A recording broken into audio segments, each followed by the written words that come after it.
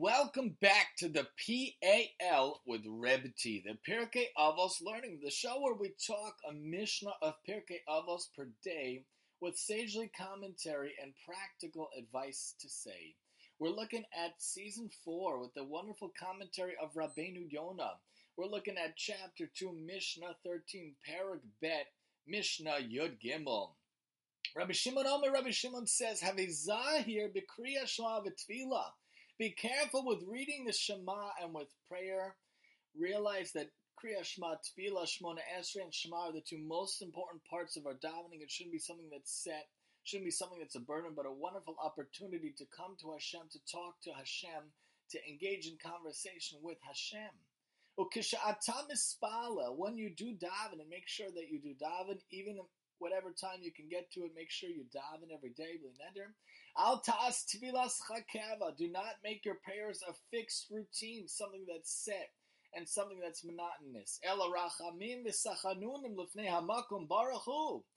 But rather make a plea for mercy and compassion before Hashem, the wonderful God, the only God, the holy, omnipresent, blessed be He.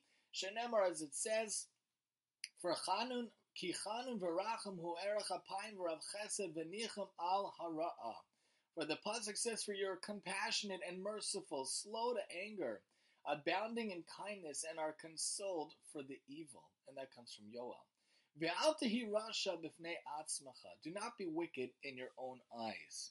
We might think that a lot of times we come to davening, and unfortunately it feels monotonous, it feels routine, it feels mundane, but each time should feel like a wonderful opportunity to actually talk to Hashem, a wonderful time, a wonderful ability to talk to Hashem, a wonderful opportunity to come and to engage with Him and to converse with Him. Tell Him what you want, tell Him what you need, unleash any burdens you have, any stresses or anxieties. Talk to Him about anything troublesome, talk to Him about anything that bothers you, talk to Him about anything that might worry you. Come to Him, engage with Him, and talk to Him about any faults or slips or anything, sins or anything of the like. But don't consider yourself as a rasha by yourself. Don't think because you slip, because you fall, even if you fall again and again to different sins, to different things and the like, don't think that you're really a rasha. You can be 99% an amazing person, but that 1% shouldn't define your whole being. Don't think of yourself as defined by any lack, any habit, any addiction, any affliction, or any bad trait or sin that you might have to fight with, you might have to contend with, you might have to war with, because we all have different things that we have to deal with, that we have to take care of, we have to work on. So Rabbi Shimon says, be careful with reading the Shema. He warned us about Kriya Shema even more than about prayer, reciting the Shemona Esrei, because the permitted time for saying Shemona Esrei is long, extending until the 4th hour of the day, while the time for the Shema is shorter and should preferably be just before sunrise. This is the time when those who are especially meticulous pray. He tells us to pay special attention to this in particular because it requires great care. When you do pray, do not make your prayers a fixed routine, but rather a plea for mercy and compassion before Hashem. Prayer to God is a wonderful thing. Pray to God like a pauper pleading before Him and requesting his needs, for a pauper utters supplications, pointed out by Mishlei. Do not pray like someone requesting something he does not really need, because he does not plead with a lowly heart and broken spirit, and everyone needs to plead for his life. For there's no one on earth so righteous that he never sins. Ein tzadik ba'olam asher tzadik shelo yechate, or something like that. The Hebrew is from Mishlei. In addition, do not view prayer as a burden. Do not pray as if you're discharging a debt you're obligated to pray and you're obligated to pay. Realize it's a wonderful opportunity, a wonderful ability to come to Hashem, to talk to Hashem.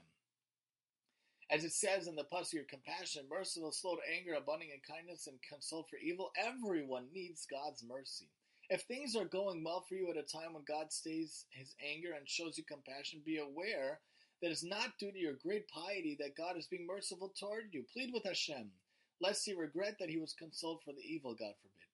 Your sins may cause you to deserve punishment, and miracles do not happen all the time. Understand, Hashem takes care of you always, but sometimes might seem better than others. Realize that there's a weighing. Hashem has to take care of things at different times. Do not be wicked in your own eyes. Do not consider yourself a wicked sinner who cannot repent. You will despair of the possibility of repentance, and if a sin presents itself, you will feel that it is permissible for you. Compared to all the terrible sins you've already committed in the past, this one seems insignificant, God forbid. You also should not consider yourself righteous, as it says in Gemara Nida, when a fetus is in its mother's womb, it is sworn to the oath. Even if the whole world says you are righteous, you should consider yourself wicked. That comes from early on in Gemara Nida. This does not mean that you should view yourself as totally wicked, but rather as a half innocent, a half guilty. Beinoni, not fully righteous, not fully wicked, right in the middle. If you do a single mitzvah, you are fortunate, for you have tipped the scales in your favor.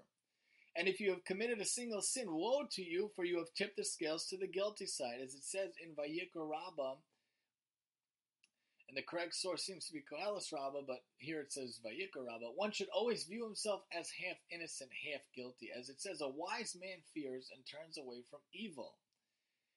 Even though the wise man turns away from evil and refrains from sin, he is still fearful because he views himself as wicked. As a result, he pursues mitzvahs which tip the balance in his favor and flees from transgressions which tip the balance against him. So realize, when you come before Hashem, when you talk to Hashem, you should do it in supplication and not out of routine. Realize that each time is an opportunity. Each time is a chance to talk to Hashem, to engage with Hashem, to be with Hashem.